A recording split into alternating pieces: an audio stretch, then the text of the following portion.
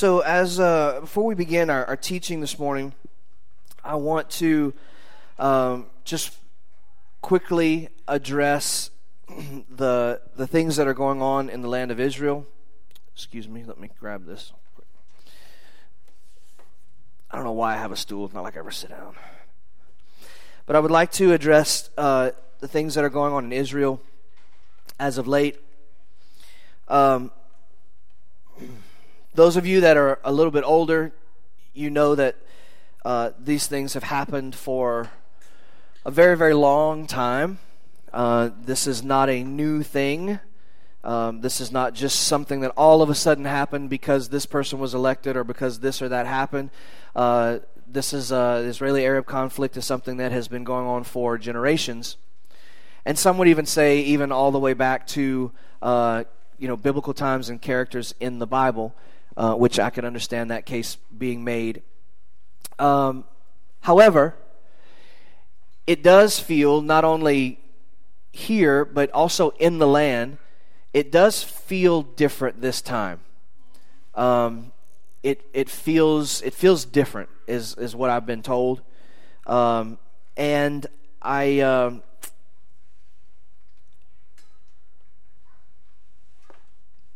just want to give an hour complete, unequivocal support for Israel and the Jewish people, not only to be a solemn nation, but also to defend themselves at any and every cost. We unequivocally support Israel's right not only to exist, but to defend itself, and to make sure and secure the safety and liberty of its people, period. Anyone who does not agree with that, then you don't need to be attached to this ministry.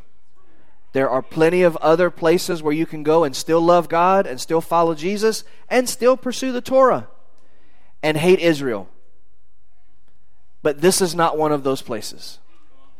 There are other congregations. There are other congregations you can be a part of. Again, not only Christian, but Messianic, Hebrew roots, that do not believe that the Jews in Israel today are truly Jews, that do not believe that Israel should exist. This is not one of those places. And we will stand for Israel and with Israel, period, no matter what that means.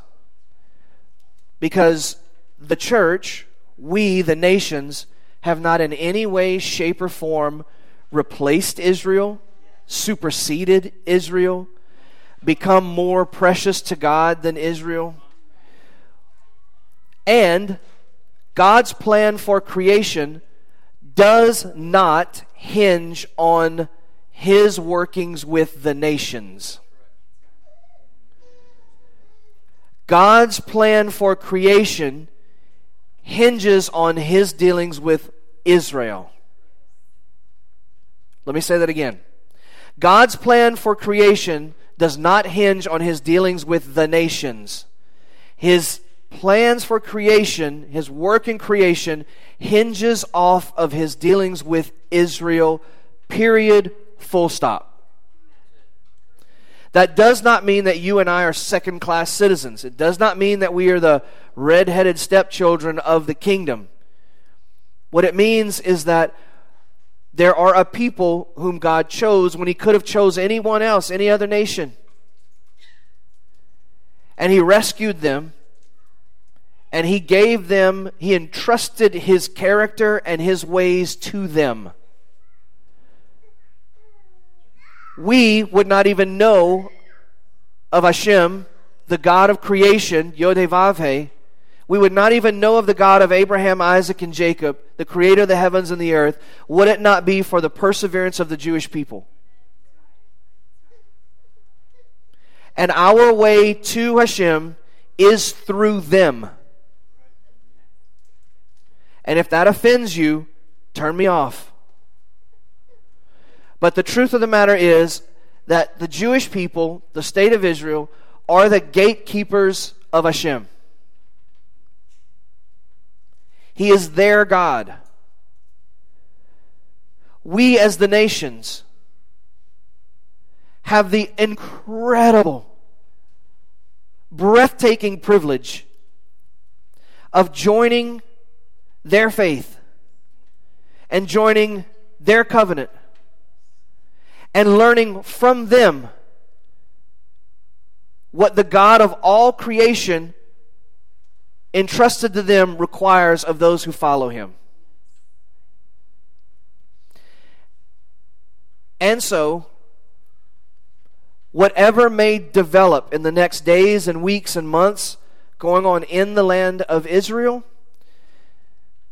we support Israel's right and decision to preserve their people and their faith. Because if you remove Israel from the picture of faith, then the nations have nowhere to look.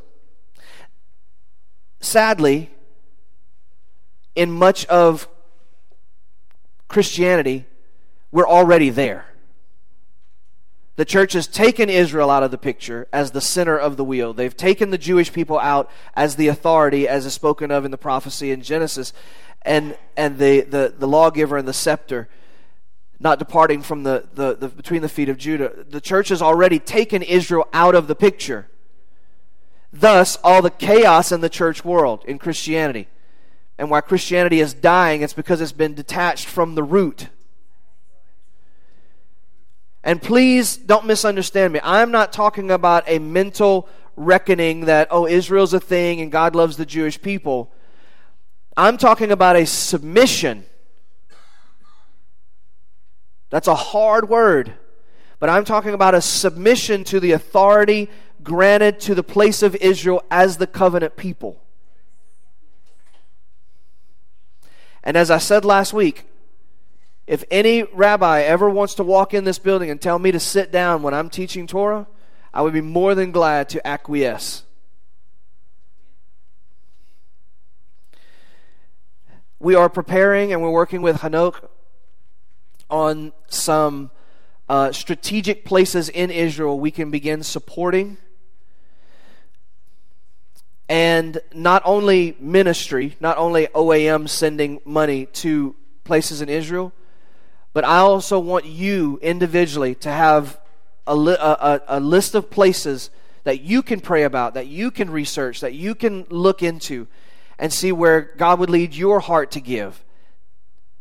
Literally $10 a month, $5 a month. Well, I can't give a lot. Doesn't matter. Children, the elderly are suffering and they need our help. And so I just want to make that statement and make sure that everybody is on the same page. That's kind of a pastoral statement that I feel like I have to make, that everyone is clear where I stand and where we stand as a people. And again, you can disagree. That's fine. I don't really want to hear about it. I'm sorry. Sorry, not sorry. And so there is a prayer that is circulating, and I didn't have time to put it on the screen, forgive me, but if you'll just listen along, for the IDF, Israeli Defense Force soldiers, many of which are 19, 20 years old, that are school, ready in their lives, will spend the years in the IDF and then either re-enlist or move on with life or whatever, become rabbis or become moms and dads or whatever their plan is, and all of a sudden, in a matter of a week, they've been thrust into all-out war. And so there's a prayer that's circulating, and I just would like to pray that this morning on behalf of the IDF. He who blesses Abraham, Yitzhak, and Yaakov, may he bless the fighters of the Israeli Defense Force, who stand guard over their land and the cities of God, from the border of Lebanon to the desert of Egypt, and from the great sea to the approach of the Arava desert, on the land, in the air, and on the sea. May Hashem cause the enemies who rise up against them to be struck down before them. May the Holy One, blessed is He, preserve and rescue their fighting men and women from every trouble and distress and from every plague and illness. And may He send blessings and success in their every endeavor. May He lead the enemies under their sway, and may He grant them salvation and crown them with victory. And may there be fulfilled for them the verse, for it is Hashem your God who goes with you to battle your enemies for you to save. Amen. Amen.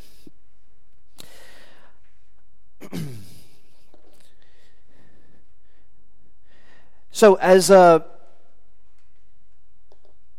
we prepare for Shavuot coming up tomorrow evening, I wanted to talk a little bit about Shavuot. There are many dynamics we could talk about. There's so much. Shavuot is an odd festival, even within Judaism, in that you have a lot of, because people are people, right? You have a lot of Christians that are Christmas, Easter Christians, right? Hey, listen, for us in South Louisiana, it was even worse than that. My dad was raised Catholic, but didn't really go or whatever. He wouldn't even go to a Catholic church on Christmas and Easter. But you know when he would go? For a wedding or a funeral. Particularly a wedding, because in South Louisiana, a lot of the weddings back when I was growing up, the receptions were at the Catholic church, the KC Hall. And they allowed drinking, and they allowed dancing, and they allowed bands, and all that kind of stuff. So my dad never found himself in church in a religious sense until a few years ago, but yet he was there for a party. And so we have a whole dynamic in Christianity of how people celebrate and how and since Judaism is not a whole lot different, you have Pesach and Yom Kippur Jews, right? That really never go to synagogue, and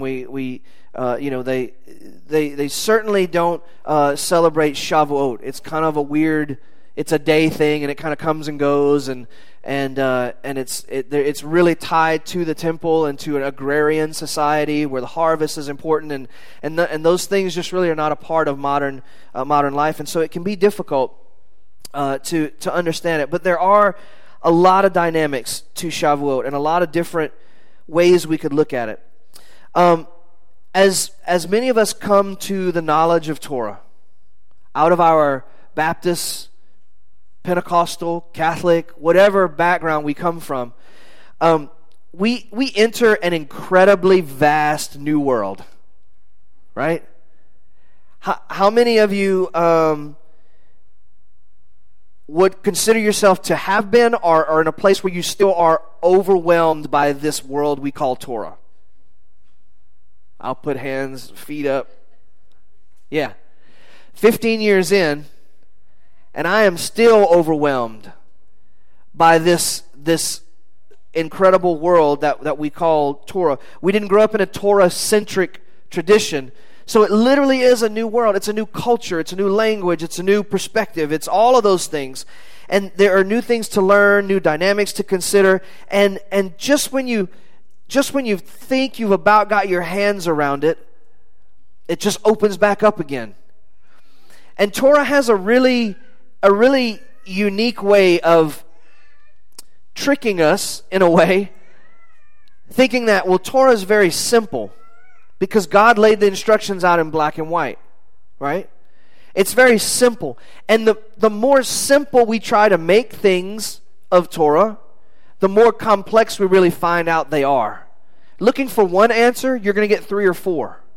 Looking for one opinion, you're going to get 15 or 20. And so this whole world is something that can be overwhelming, and it is for many of us. In this search for truth, many people in the Torah, we find ourselves isolated and divided. And our hearts are right, our intentions are right, and yet we can find that we're differing from someone in our own house about how to think about a commandment or a story or a narrative or a character or an idea. And this can lead to a lot of division and a lot of isolation and a lot of hurt. It can lead to people walking away from God altogether. It leads to people walking away from Yeshua as Messiah and from walking away from the plan of God and the call of God for their lives altogether.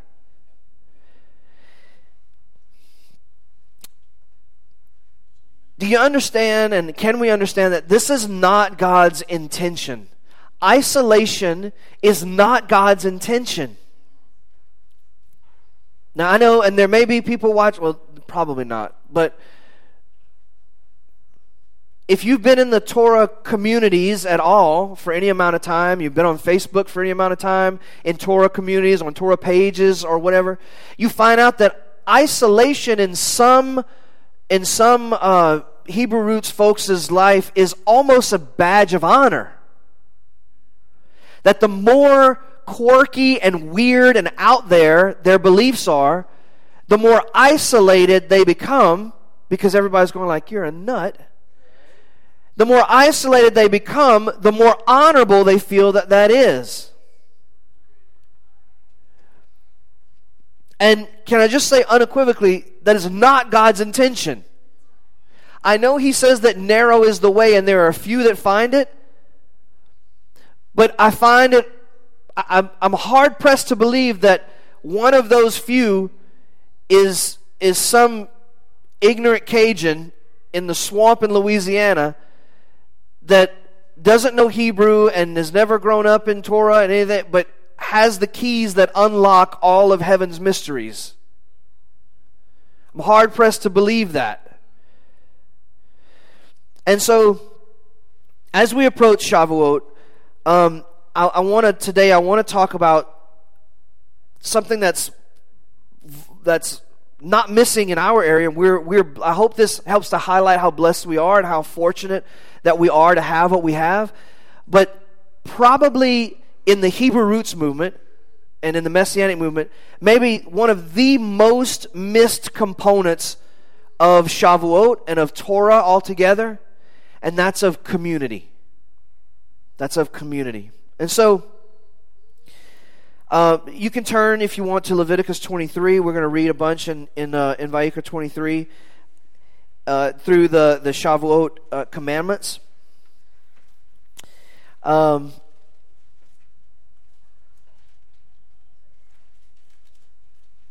then I'm going to reference a few other passages just for those of you that are taking notes that want to do some more study.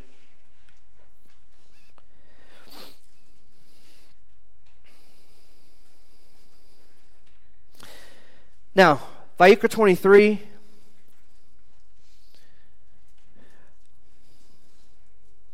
Opens in verse 1. And Adonai spoke to Moshe, saying, speak to whom? The children, Bnei Israel, the children of Israel.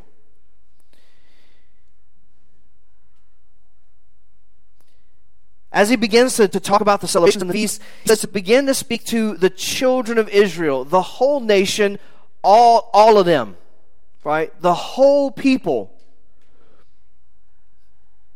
Verse 9, we jump down and we start to learn about Shavuot. Verse 9, then Hashem spoke to Moshe, saying, speak to Bnei Israel again and tell them, when you have come into the land which I give you and reap its harvest, then you are to bring the omer, or the portion of the first fruits of your harvest, to the Kohen. He is to wave the omer before Adonai to be accepted for you. On the morrow after the Sabbath, the Kohen is to wave it. On the day when you wave the omer, you are to offer a male lamb without blemish, 1 year old, as an olah, a burnt offering to Adonai. The grain offering with it shall be 2/10 of an ephah of fine flour mixed with oil, an offering made by fire to Adonai for a soothing aroma. Its drink offering with it shall be 1/4 of a gallon of wine. You are to not eat bread, roasted grain, or fresh grain until this same day, until you have brought the offering to your God. It is a statute forever. Everybody say forever. Throughout your generations in all your dwellings. Let me stop and clarify something really quickly here. Or a couple of things. Again, I don't want this to be offensive, but I want to expand our thinking a little bit. Who was this spoken to? What is the name of the people this is spoken to? The children of Israel. Now,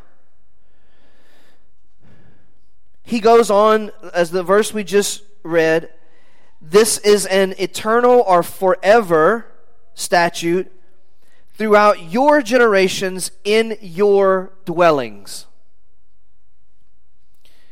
In whose generations? The children of Israel. In whose dwellings? The children of Israel. Now, many of us in this room consider ourselves a part of the commonwealth of Israel. I know this gets sticky. I know that it's difficult and it's complex. One house, two house. Many of you don't even know what that means. Good. Don't worry about it.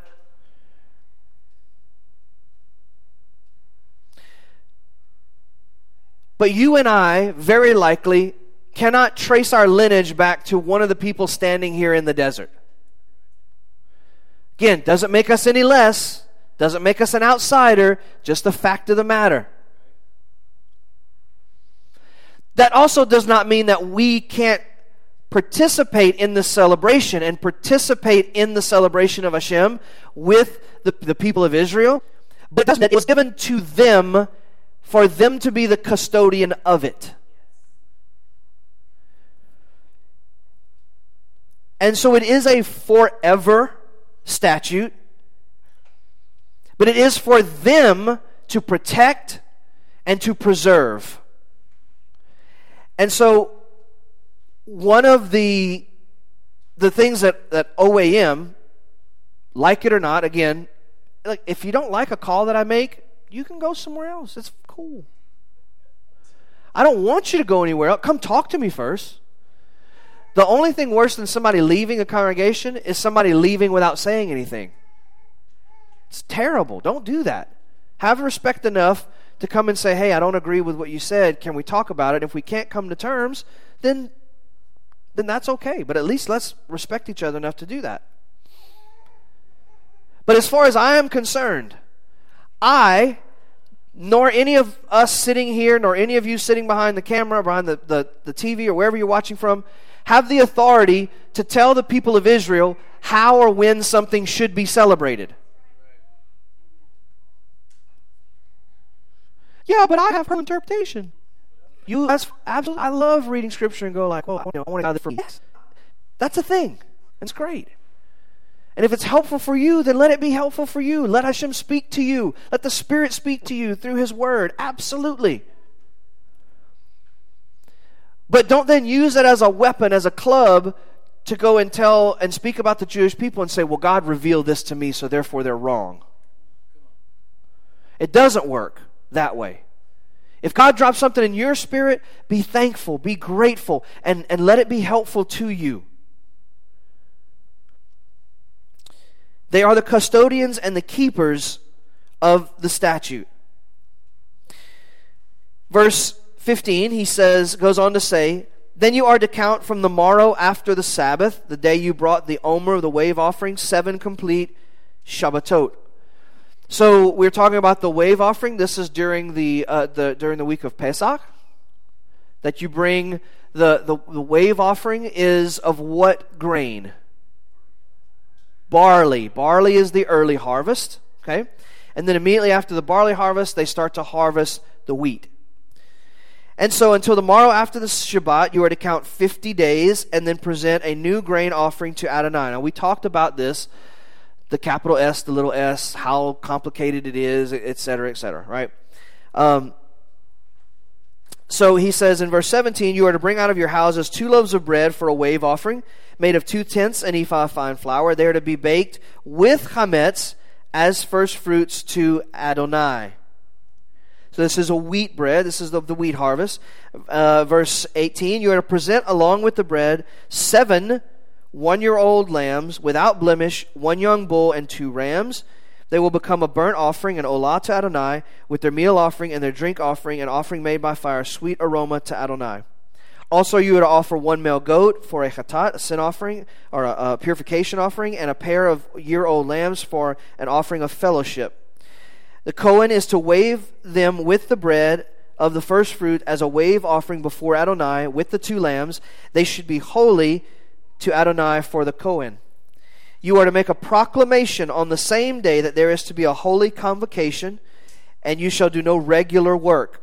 This is a statute forever in your dwellings and throughout your generations.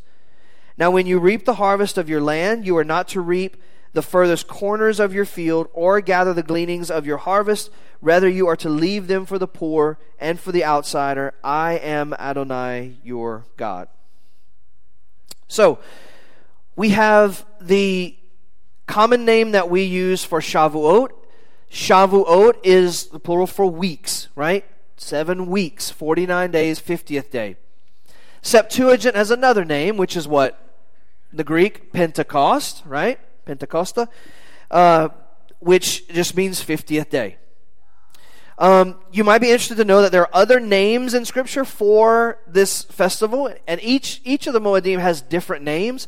We focus in on one, and we go like, this is what it is. This is what it's intended to be, and this defines all the characteristics of the feast day. But that's not true. That it does go. All the feasts go by different names, and they're all important. So just for your notes, we have the Festival of Weeks, which is Shavuot, Chag HaShavuot. And that's found here, Exodus 34:22, Deuteronomy 16:10. It is also called Chag HaKatzir, Katzir, which is the festival of reaping, and that's in Exodus 23:16. And it's also called Yom HaBikarim, the day of first fruits, which is in Numbers 28:26. And this is confusing to a lot of people because in Pesach, the Hebrew roots movement has named this day Bikurim, which does mean first fruits of the barley harvest. And yet, whenever we go to look on a calendar to say when is the Bikurim, a Jewish calendar is going to say, well, it's in the summer. And we're going to go, well, yeah, but I thought it was during Pesach. Because, see, we rename stuff, right? And so Shavuot is actually Yom HaBikarim, the day of first fruits, is the name for Shavuot. So, meaning weeks or sevens, happens, of course, 7 weeks, a week of weeks after Pesach. So, Shavuot is primarily an agricultural festival, right? Having to do with the harvest. And this is not any different than any of the nations around Israel at this time. They celebrate the harvest. Harvest is a huge deal. Number one, because they're mostly agrarian, they're rural, they're farmers, they're shepherds, right? But also because food is super important to humanity's survival.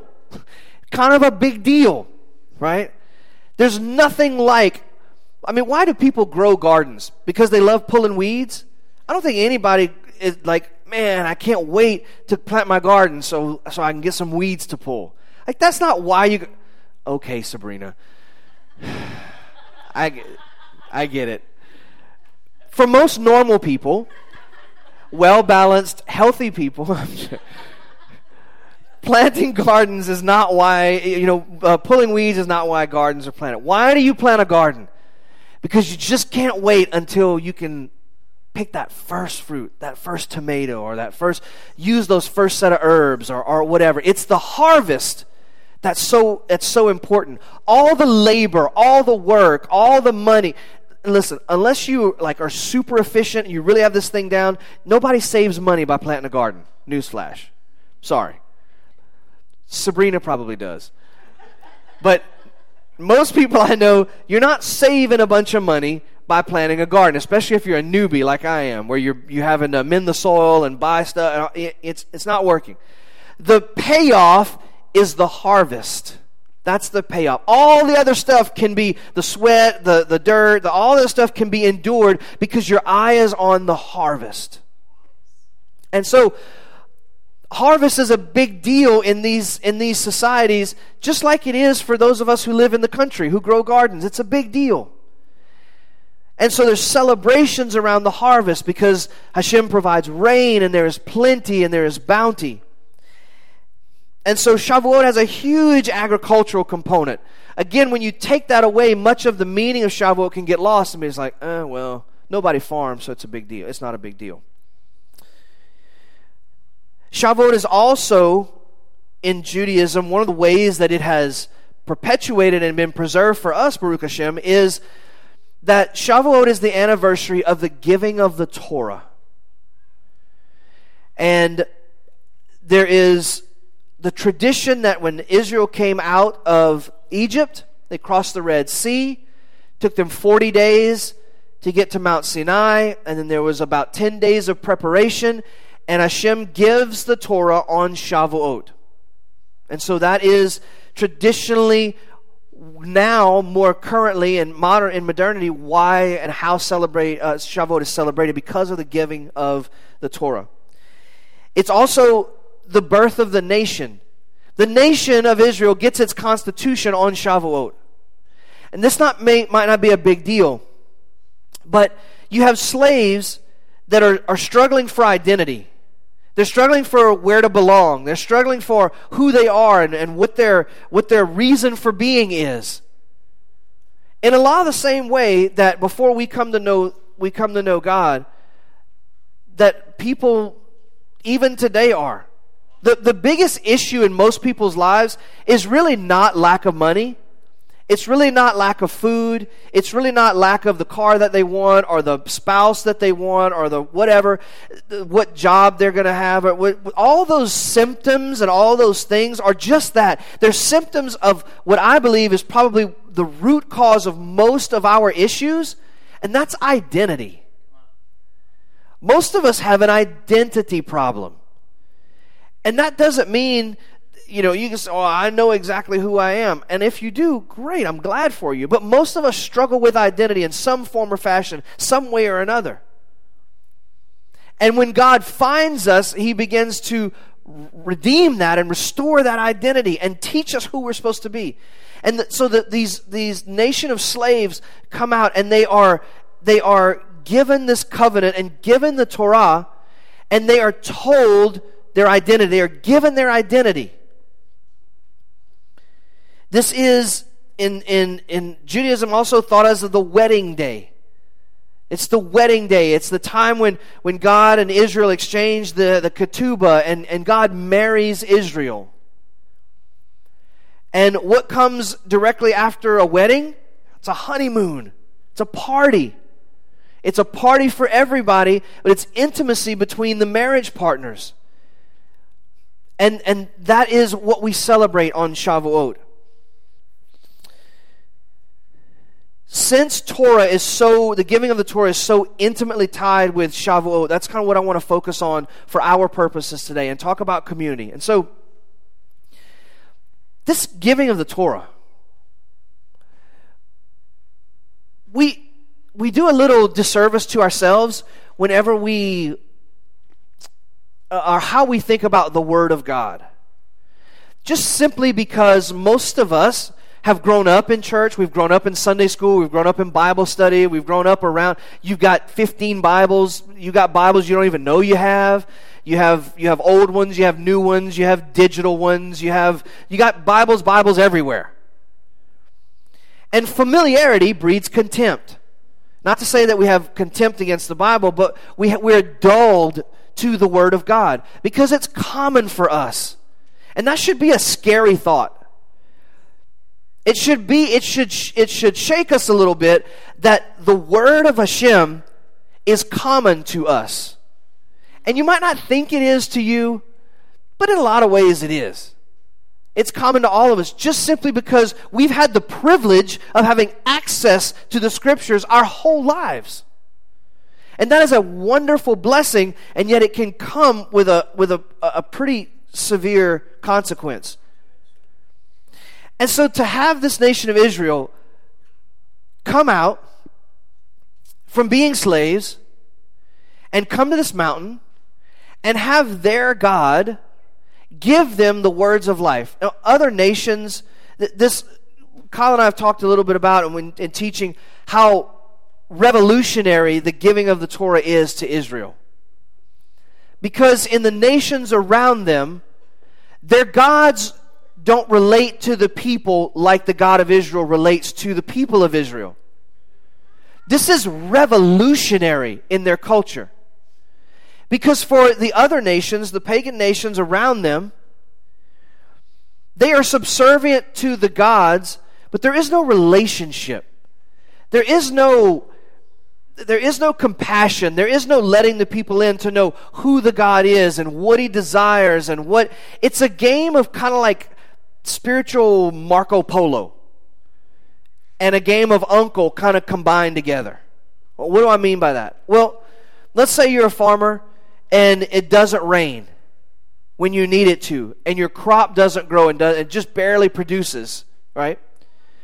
Well, then the God, I must have done something wrong to offend the God. There's something that they must not be happy about. But I never know what that is. And I never really know how to fix it. So it's like Marco Polo. I'm just, crops are not growing, and I've got to throw a bunch of stuff at the religious wall and pray that something sticks. And so I go to the temple and I bring offerings and we shed blood and we pray and we cut ourselves and we mourn and we weep and we do all of these things to try to force the God to respond. But I don't know exactly what He wants, so there's all of this raucous and all of this stuff.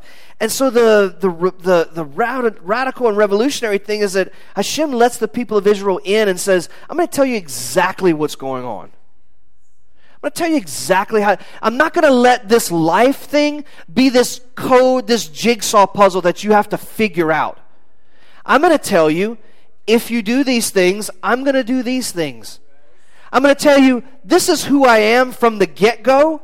I am that I am. I'm going to give you my 13 attributes of mercy. I'm going to tell you exactly who I am, so there's no wondering when something goes awry what to do or how to do it. I'm going to give you clear and precise instructions for life. Nobody in the ancient world had ever experienced a civilization, a nation, or a deity like this. It just didn't exist. Go Google some of the Assyrian and Babylonian literature from around this time and even earlier. You'll find that it is wild stuff. You think the Bible's wild? The Bible is super tame compared to some of the other nations that were writing about their deity and their religious experiences at the time.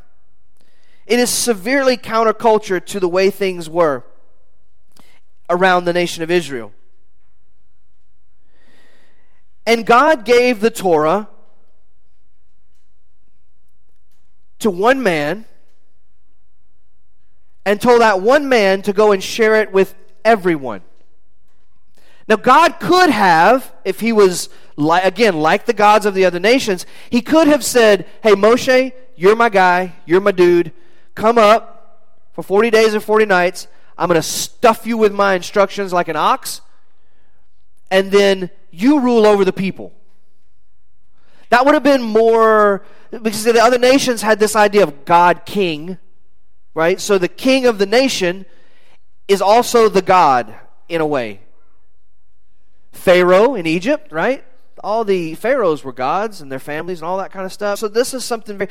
But what does God say? He tells Moses, I'm going to give it to you, but I want you to give it to the people. So that as a nation, as B'nai Israel, as a whole, everyone is learning who I am together.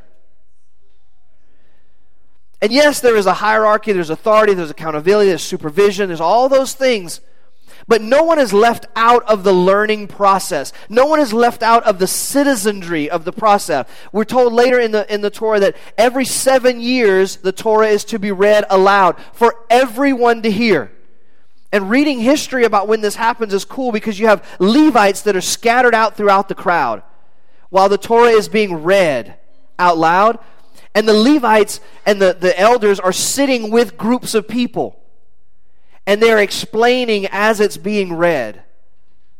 It's not just a thing where people sit and go like, I have no idea what he's talking about. Somebody help. Nope, got to keep reading. Got to get through this thing. Well, wait, but how do we? Nope, too bad. You'll catch it later. There's learning that's happening. There's investment and engagement that's happening inside the nation as the commandments are read every 7 years.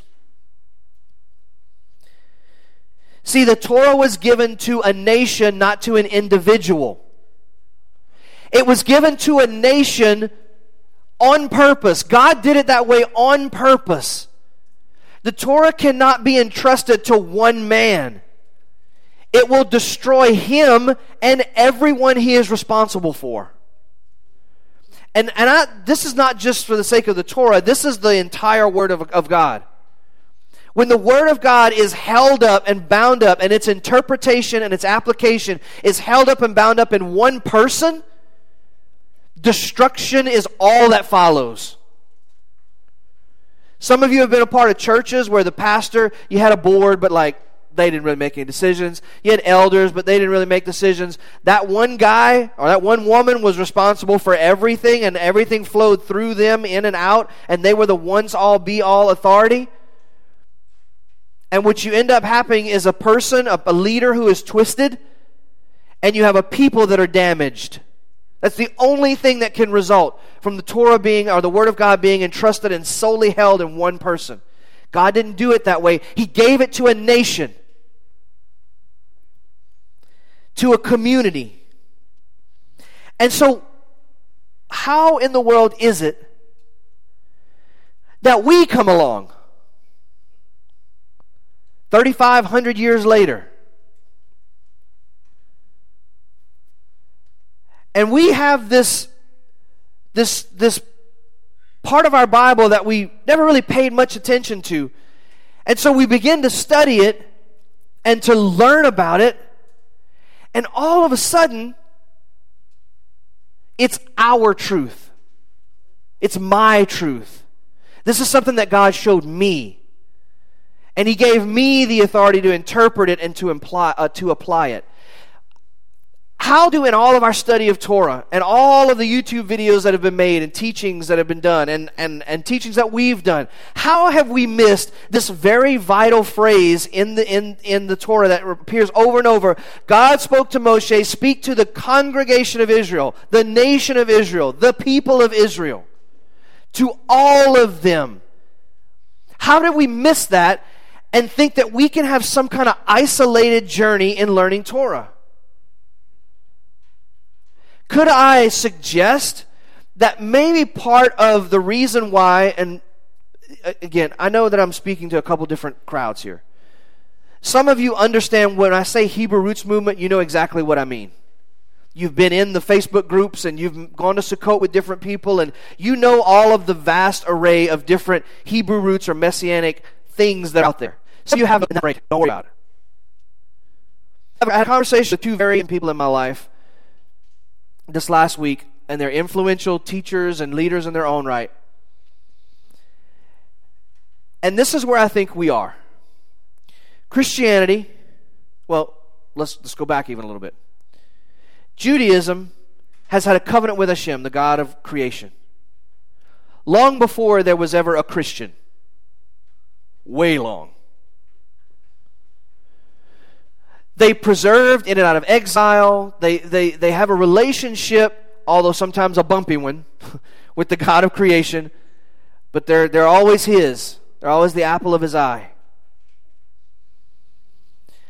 Out of that covenant comes a man that we call Messiah. Out of that people, out of the preservers of the covenant with Hashem, comes a man that reaches and turns his face towards us, the nations, and says, come and be a part of this covenant. He is the one who drew us near to come and be a part of the existing people and the existing covenant. And yet what happens? We become our own thing. Completely and totally divorced from that original people. And we begin to then interpret their scriptures differently and begin to look and define their God differently, and then begin to look and see Messiah and define him differently than they would have defined him. We create this new thing. And so we have all of their scriptures in our Bibles, and yet we don't ever really touch them. And then comes you and I. And we grow up in this new thing. And something incredibly miraculous happens. We have this itch, this fire, this curiosity, this nagging, whatever you want to use to describe it, that says that, wait, there's something we've missed. And so we are foreigners in every sense of the word, and we try to come back to the root. And that is something that only God himself has done. I've said it before, I'll say it again. No man, if you're sitting in this room, or if you're listening by live stream, or later to the recording, whatever, if you or anyone you know finds himself seeking after a Torah lifestyle, there's no man that convinced you that that's right. Because when you start to apply your life to the Word of God and mold your life after the mitzvot, the commandments of God, it is going to cost you more than it's going to cost anyone more than they would ever logically want to pay. You don't just up one day and go, I just feel like losing all my friends and family today. Nobody does that. I feel like having contention at my job from now for forever, fighting over the Sabbath. Nobody just decides to do this. The burning, the sleepless nights, the hunger, the thirst that you eat food and you drink, but you're still hungry and thirsty, that is something that only Hashem has done. Only He has done. The unanswered questions, the nagging, the curiosity, the passion to want to know is only something that Hashem has done. This is the end time revival that the church has prayed for hundreds of years. This is it. Beginning in the 50s and 60s with some of the first Gentiles to go, hey, like there's a thing called the Sabbath. And we don't know anything about it. From that time on to now, there's been 60, 70 years of this messianic movement, this Hebrew roots movement, a desire to return back to the original covenant and the covenant people. This has been one of the most incredible times in religious history. Unprecedented. And we have aborted it. We've aborted it. We've killed it.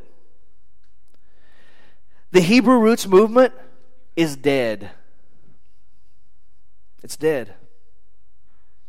We took the last great end time revival, what I believe, a miraculous move of God where people from all over the world, not connected to anybody, never heard a teaching about the Sabbath, slowly developed this desire to learn about Passover, and they want to learn about Judaism and who are these people and what have they been doing for the last 4,000 years. We serve the same God. Why don't we know anything about them? This amazing, amazing thing. It saved me. This call that God put in my life and these parts of His Word that I'd never explored before saved me. And as a movement, we've taken this beautiful gift and we've aborted it. Carlton Pearson, some of you may know that name. Carlton Pearson is a black evangelical leader, very controversial. But Carlton Pearson has a statement that says, he says, every time God has sought to bring revival to the black church, that the black church has aborted it into a civil rights movement. I didn't say that. Carlton Pearson said that. He can. But what is interesting about that statement is that those of us feeling drawn to Torah, we've taken the Torah movement and we've aborted it into something else. And I know I'm going to get a lot of pushback if any people who are really militantly Hebrew roots are listening. I know I'm going to get some pushback because several months ago when I said I don't classify myself under the label of Hebrew roots because there's a bunch of nut jobs out there, I got several emails and nasty comments and messages that week. I get it. I don't care. Because the truth is that there are individuals who are carrying on that fire to learn Torah and to pursue Torah and to pursue the original roots of the faith. There are those people. The movement as a whole is dead. You don't think that, you're not looking around. Look, where are big Hebrew roots Messianic? Where are the congregations? Where are they? They're not. They don't exist. I know that the Ozark Mountains is like the Mecca for Hebrew rootism, and that's cool. Like, whatever, run to the mountains. I get it. But even there, people are not fellowshipping. They're not together. Everybody's just kind of doing their own thing.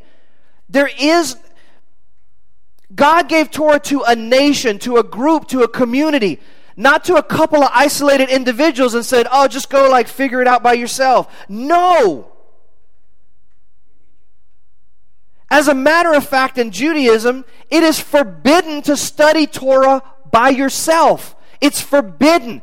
Stop. Time out. Do not pass go. Do not collect $200. Don't do it. Because it is dangerous. The very people who God hand chose and said, I'm going to give you all this stuff. I'm going to give you my characteristics. I'm going to entrust to you my essence. Everything that I am, I'm giving over to you to be custodians of it, to be a light to the rest of the world. Those people who have handled this Torah, have handled this God, and handled who He is, and sought Him and learned about Him for millennia, they said, our own people are not allowed to study Torah by themselves. Here I come, Mr. Redneck Gentile from Rose Pine, Louisiana. I'm going to study the Torah. And I'm going to figure it out. I ain't listening to them Jews. Come on. It's funny, but it ain't funny because you all know who I'm talking about. And it ain't one person. It's a whole swath of people that God tried to invest a beautiful, wonderful, miraculous, restorative calling in. And we aborted it because we won't submit. We won't submit to us.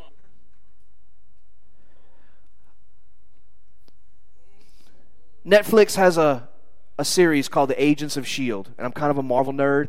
Like, I'm not in it. Like, I don't have posters, right? But, like, I like it. I enjoy it, right?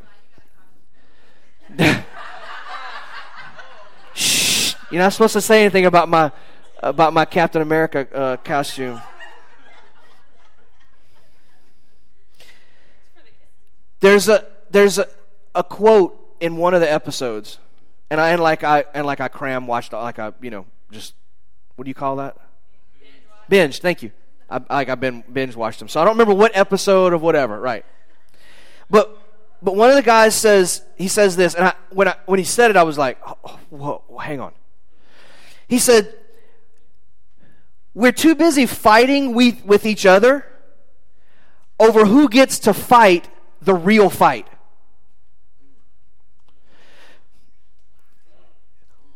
The Hebrew roots thing, we spend too much time fighting with each other over who is appropriate to fight the real fight. Who is qualified? Who's doing it right? Who is able? Who knows enough? Whatever to be able to go out and be the thing, the standard. We fight with each other so much that most of us don't even ever get to the real fight. Because we can't submit and engage with one another and build a community. I can't understand.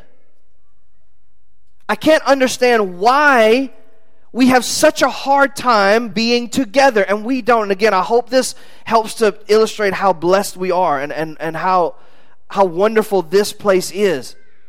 I told a story last week, I think it was, about a friend of ours who has a congregation that husband and wife couldn't agree on how to pronounce the name, so he moved out. Still married, still live on the same piece of property, don't live in the same house because they can't agree on how to pronounce the name. In Judaism, that never happens. Why? Because it's about community. And it's a danger to study. Let me ask you this. Show of hands. How many of you are opinionated? If you're not raising your hand, you a daggum lie. Let me start calling you out a little bit. No. I'll get your spouse up here to start calling you out a little bit. Every single one of us is opinionated. Every single one of us have preferences. Every single one of us is in isolation, is going to come to the Torah, and we're going to see what we want to see. Are we're going to see what fits what we can handle, what we can understand. I'm not saying that we all come with bad intention. I believe most people come to Torah with very good intention. They want to learn. They want to be transformed. They want to be changed. And they want to emulate God more and Messiah more. Yeah, absolutely. And yet, from the study of Torah, you get that the earth is pear-shaped.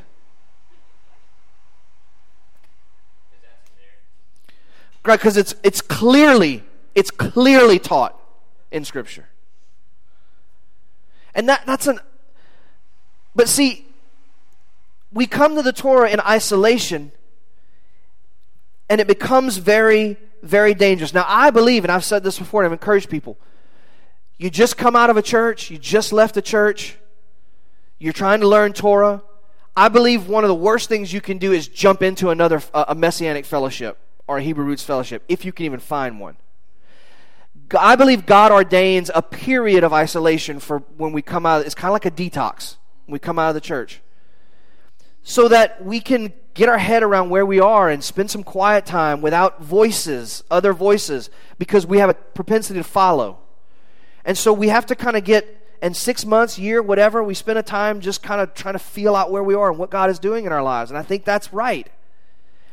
And then we're better prepared to be able to join a fellowship or a Bible study group, a home group, whatever, because we can spot like, oh no, no, or like these are people that I think I could get along with. We're prepared for that, and that's fine. But people never leave that position. They never leave phase. They so enamored, so intoxicated in their own intention that nothing else ever happens. There's an online article that I want to read from, and this is from myjewishlearning.com. And the title of the article is The Importance of Community, Keilah, in Judaism. It's no accident that Jewish people call themselves Am Israel, A-M, Israel. The people of Israel, rather than Dat Israel, are the religion of Judaism.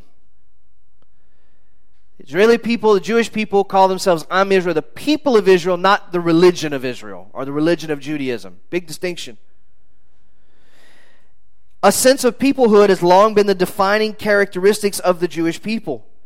Accordingly, the essential experience of Jewish history, the only event that demands an annual retelling, is the Exodus from Egypt. Though wrapped up in an encounter with divinity, the Exodus primarily was an experience of national liberation rather than a moment of religious awakening. This article goes on to talk about the importance of community and starting a community and Jewish community, all these different kinds of things. It's a fascinating article. I'll link it whenever I post the video. But I want to read from the Talmud. Now, whoever I didn't offend or lose whenever I talked about the Hebrew Roots thing, I'm going to lose now, so I'm glad you guys are here. This is in a part of the Talmud called Ta'anit, and this is in Ta'anit 7. And it says, the Gemara cites, the commentary on the rabbinic decisions. The Gemara cites other expositions that deal with Torah study. Rabbi Chama son of Rabbi Hanina, said, "What is the meaning of that which is written, iron sharpens iron, so a man sharpens the countenance of his friend?" Proverbs 27:17. This verse comes to tell you that just as with these iron implements, one sharpens the other when they are rubbed against each other, so too when Torah scholars or Torah students study together, they sharpen one another in halakha.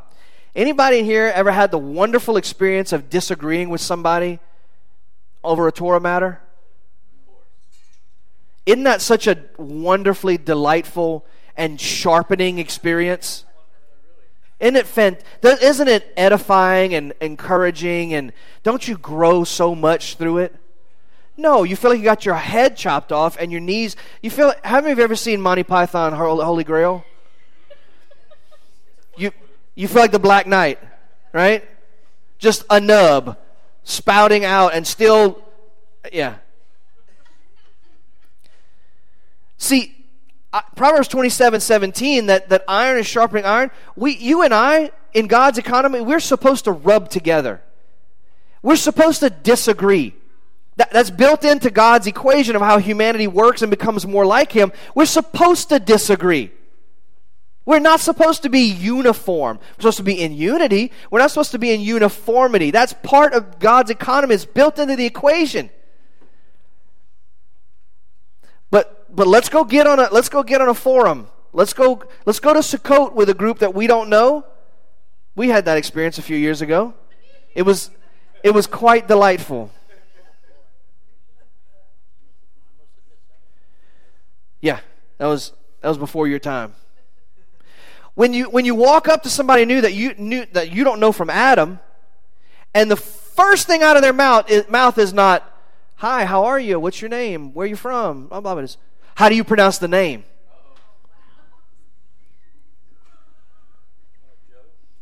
Yeah, right. Joe, it's pretty easy. Man, I wish I'd have thought of that. God, that would have been a great answer. Maybe that situation would have turned out a little better. No, probably not. But and then when you don't agree with their secret interpretation, then all of a sudden you're exposed to a 30-minute thrashing about how you're not saved. I don't know you. Get out of my face. And would I not be such a gentle, sweet, courteous spirit, I probably would have said that. But I took the thrashing and went like, okay.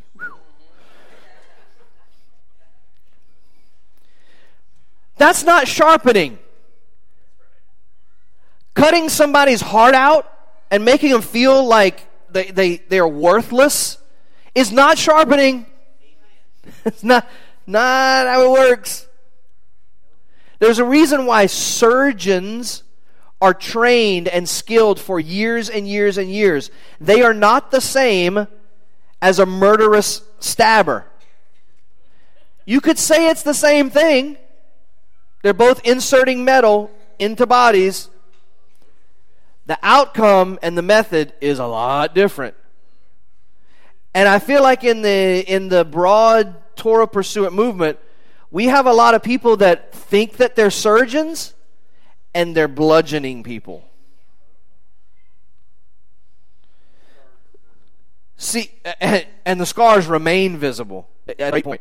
So this thing about iron sharpens iron, it goes on to say, Rabbi, what are matters compared to fire? Stated to tell you that just fire does not ignite in a lone stick of wood in a pile of kindling. So too matters of Torah are not retained and understood properly by a lone scholar, one who studies by himself, but by a group of sages. I knew this a couple days ago when I knew I wanted to talk about this. I know that I'm going to get some pushback from this. And I don't mean to be negative in talking about the Hebrew Roots movement and all of these things. I know, and let me just talk to you for a second, because I know some of you are offended or might have your feelings hurt, and I don't want to do that. I know that there are those of you out there that genuinely and your intention, your kavanah is correct, and you're learning and you're growing and you're changing and you're not out to hurt anybody. I get that. I understand. This is not directed at you. I want you to understand. If you say, well, that doesn't sound like me, then it's probably not you.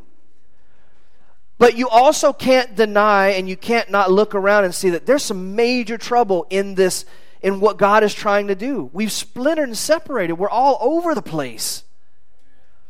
And by any means, I'm not asking anybody to listen to me and be conformed to the way I think about things. Don't do that. Listen to the Jewish people and be conformed to the way they think about things. That we all need to head that direction. Again, a couple of people that, if I said their names, you'd know, that I've talked to the last couple of weeks, that at one time, 5 years ago, their teaching calendars, their Hebrew roots teachers, they were teaching every week, all across the country. They were being flown all over the country, and just conferences and fellowships and just all over the place. Now, they can't beg for somewhere to teach. And it's not because of COVID. It's because there's nowhere to teach. This is not a thing. This is not a thing nationally.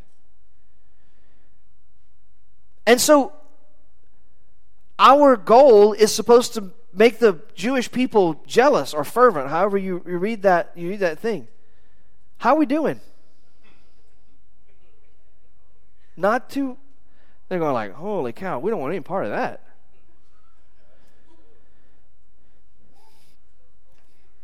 There is a modern rabbinic exception to this not studying Torah by yourself. And the exception is, it's okay to study Torah by yourself because of technology. You have access to every opinion around a scripture that ever existed. Because you have access to it, and things like Logos and Google, you have access to the dissenting opinions. So it's hard for you to get stuck in one train of thought, right? There's an accountability and a balance there. That's the rabbinic ruling. I personally, I understand and I get it, I still think it's important to study together, to talk to one another, to do what we do in Oneg, and to discuss Scripture, to see someone's face, to see their eyes, to see their disposition, see how when you say something, how it changes their body language. Because we're all opinionated. We all have our thing. And you know how easy it is for you to get off in a thing. You start studying the feast, and all of a sudden, now you're studying the calendar. And now all of a sudden, you become like a minor astronomer. And you know the degrees of illumination and the axis and the tilt and the angle of the dangle and all. And then it's almost not about Torah anymore. It's not about covenant. It's not about image bearing. It's not about that at all. When somebody comes back and goes, hey, what about this? We get all militant and all belligerent. And the more alone we stay, and the further we go down our little particular rabbit trail, whatever that is, and I have mine too, I could just temple all day long, all day, every day. Just constantly. I don't need to eat. I'm studying the temple. I could just do that all day. And one of the people that I was talking to, very good wisdom, said, not a lot of people care. And I was like, what? Well, it's my thing, though. Maybe I can help them. And she was like, no, sorry, they don't care. It's not helpful for most people. But see, sounds like who? And so you see, I need that pull, right? Because the person that told me that, they're interested in my conformity to the image of God, not to being a this or a that. To the image of God. Torah was given to community and is intended to be learned and lived in community. Learned and lived in community. I know that some of you that study and you want to be really strict about, tell me exactly what this commandment means. Exactly what it means. What did it mean then? And how does we do it now? I want to know exactly. And I appreciate that level of passion. But I also understand there's a real world out there. And you know what? We have this fixation with the Torah and stuff. We have this thing that older and more original is truer and better. I have that fixation. Can I tell you that's not the case? We talked about gardening because we're talking about agriculture and stuff. How many of you remember the way your grandparents did a garden? I remember my grandparents had this single spade plow with a big metal wheel on the front and the wooden handles. Nothing pulled it. They pushed it through the ground. Right? Well, we've got a family member that he lets us borrow. He's got a little like 30-horse tractor with a 4-foot tiller on the back, PTO tiller. Which one is better? For my money, I'm filling that sucker with diesel, and I'm letting the black smoke run when I plow my garden. The older, we can appreciate the older for what it is. But it doesn't mean that the ancient ways of doing Torah are better. If there's anything that the Jewish people have taught us, the reason that Torah has survived is because of that very understanding. The people in Israel today don't do Torah the way it was done in Israel in its inception. Because we don't live in an ancient world. And our own Bible shows us that these things change through time. The Judaism of Israel in the desert, or the religion of Israel in the desert, is not King David's Israelite religion. The religion of the Maccabees is not King David's Judaism. The Judaism of the first century is not the Judaism of the Maccabees. The Judaism of today is not those of those in the first century, of the Pharisees in the first century. But if things don't update, they die. And so our fixation with how was the moon sighted in the tabernacle?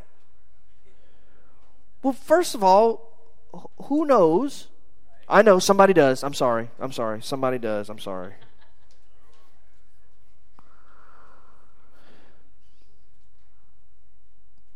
How did they do it in the tabernacle? I want to know that stuff. That's my personal thing. I want to know. Antiquity is very important to me.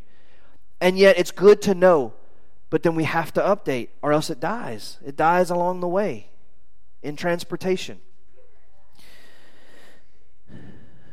So Shavuot, the giving of the Torah, I want to read one more verse real quick and then we'll wrap up. Because man, I didn't mean to talk this long. Do we have anybody watching? Yikes. No, okay, that's cool. I'm just making sure. Whatever. That's it. Acts 2 and Pentecost, the giving of the Spirit, is the anniversary of Shavuot, of the giving of the Torah. And of course, there's a lot, again, we could talk about it. We talk about the parallels between the original Shavuot, the giving of Torah on Sinai, and the giving of the Spirit. There's all these parallels and all this really, really cool stuff. We've talked about some of it in the past. But this is what I want to read. Acts chapter 2, verse 1. When the day of Shavuot had come, they were all together in one place. That's the lesson of Shavuot. It's not tongues of fire. The lesson of Shavuot is they were all together in one place.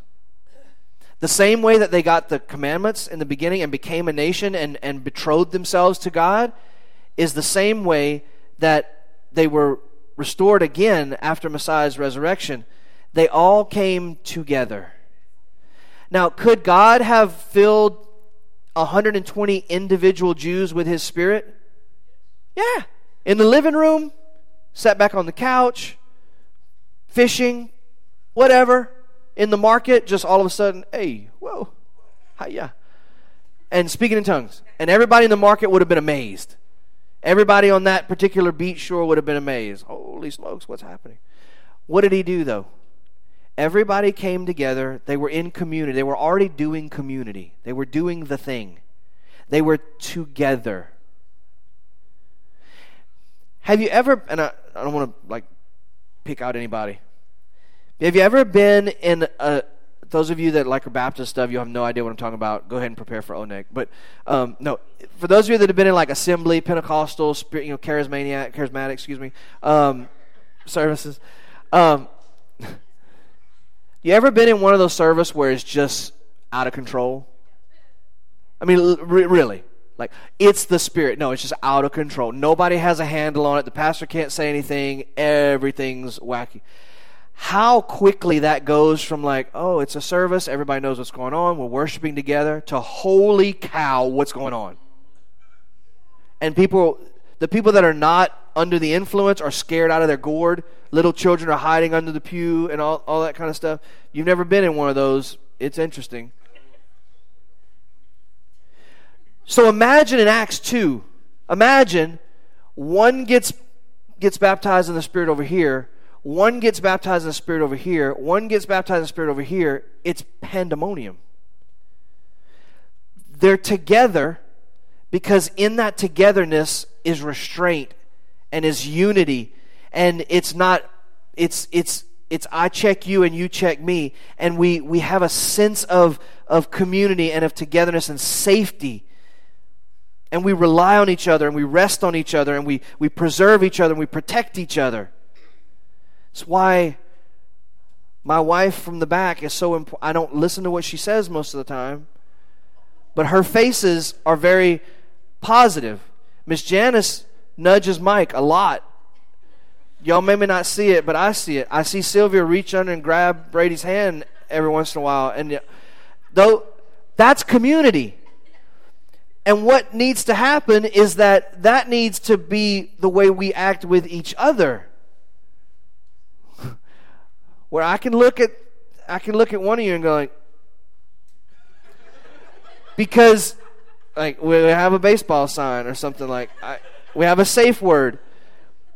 Because I may know somebody's issue that you don't know, or you may know somebody's issue that I don't know, and here I am, I'm about to run right through it and make a big old mess, and we need like a something, a sign. Hey, stop. Let me conclude this by saying, I am so thankful that you guys come every week, that you are committed to being open to learning, not only from me, but from each other. That's really what this is all about. To those of you online that watch every week, and probably less now, but and find a home here, I'm so encouraged by that. And please understand, I'm not saying don't study for yourself and just believe what the rabbi says. Not what I'm saying. But what I'm saying is that we have to come together, and we have to be willing to be a part of the bigger picture. Even if that means laying down some of our militant beliefs and some of those things, we have to be a part of the kingdom, the community, the mission of the covenant as a whole. I'm still going to have my quirks, and I'm going to be happy with them. But I promise never to put those on you. Have quirks. Have your intricate little weird ways you see Scripture. That's what makes this beautiful and dynamic. Just stay with them, and we're good. Like, it works for you? Cool, work it. Just leave that knife in its sheath, and we'll be all right. I love and appreciate you all very, very much. Those of you online, very, very, very much. I hope I didn't, detrimentally offend anybody. It's not my intention. But the Jewish people have it right here. Period. Full stop. They have it right that there's safety in community. There's wisdom in counsel, in the multitude of counsel. And if we're going to help Hashem preserve this Gentile movement into Torah pursuance that He's begun, it's going to take us changing the way we've done it a little bit. And I want to see that happen. I want to see that happen. I want the work that Hashem is doing, I want it to be respected by the Jewish people. I want it to be respected by so that we can come together, so that restoration can happen. And man, we're just making it really hard for that to be the case. And I want this to be salvaged. I want God's plan to come through to fruition. Because you know what? I don't want to abort this move of God and then make it that much harder on my kids. And them look back and go, well, if mom and dad could have just been a little less militant and a little more understanding, a little more compassion, a little more accepting, maybe we'd be a generation ahead. Well, Father, thank you for your presence and your Spirit. Thank you for your wisdom. I pray, Father, that your wisdom continues to guide us and lead us. And again, I'm so hesitant to say some of these things sometimes because I don't want to offend, and I don't want to make anybody feel like I'm singling anyone out, and I don't want to be overly negative. But Father, I want to be realistic, and this gift that you've given us is it's the pearl of great price. It's so incredibly important, invaluable, and we love and honor you for taking us that we're just on our merry way and showing us your commandments and showing us your Messiah in for who he really was. And Father, that's just too great of a thing to lose. It's too great of a thing to be defiled by argument and dissension and attitude and hypocrisy and isolation and division and disunity. It's too great of a thing. So Father, we seek to preserve and to protect the thing that you're doing, the movement that you're calling. And Father, I pray that you revive the love for you and your people and the love for each other. Help us to be people of submission to one another and to Israel, to the Jewish people. And Father, as we celebrate this Shavuot, I pray that it's one where we recognize the beauty of image bearing in together with each other. That maybe those that have never celebrated with somebody before, maybe this would be the time they go, you know what, I'm gonna find a place and just go celebrate with people and being together and loving each other and learning and teaching. And so we pray, Father, for a wonderful week for our live stream audience, and we pray your richest blessings on those that are so faithful to be with us and support and to give financially and all those different things. We love you and we bless you through Yeshua, our Messiah. And everybody said, amen. Amen.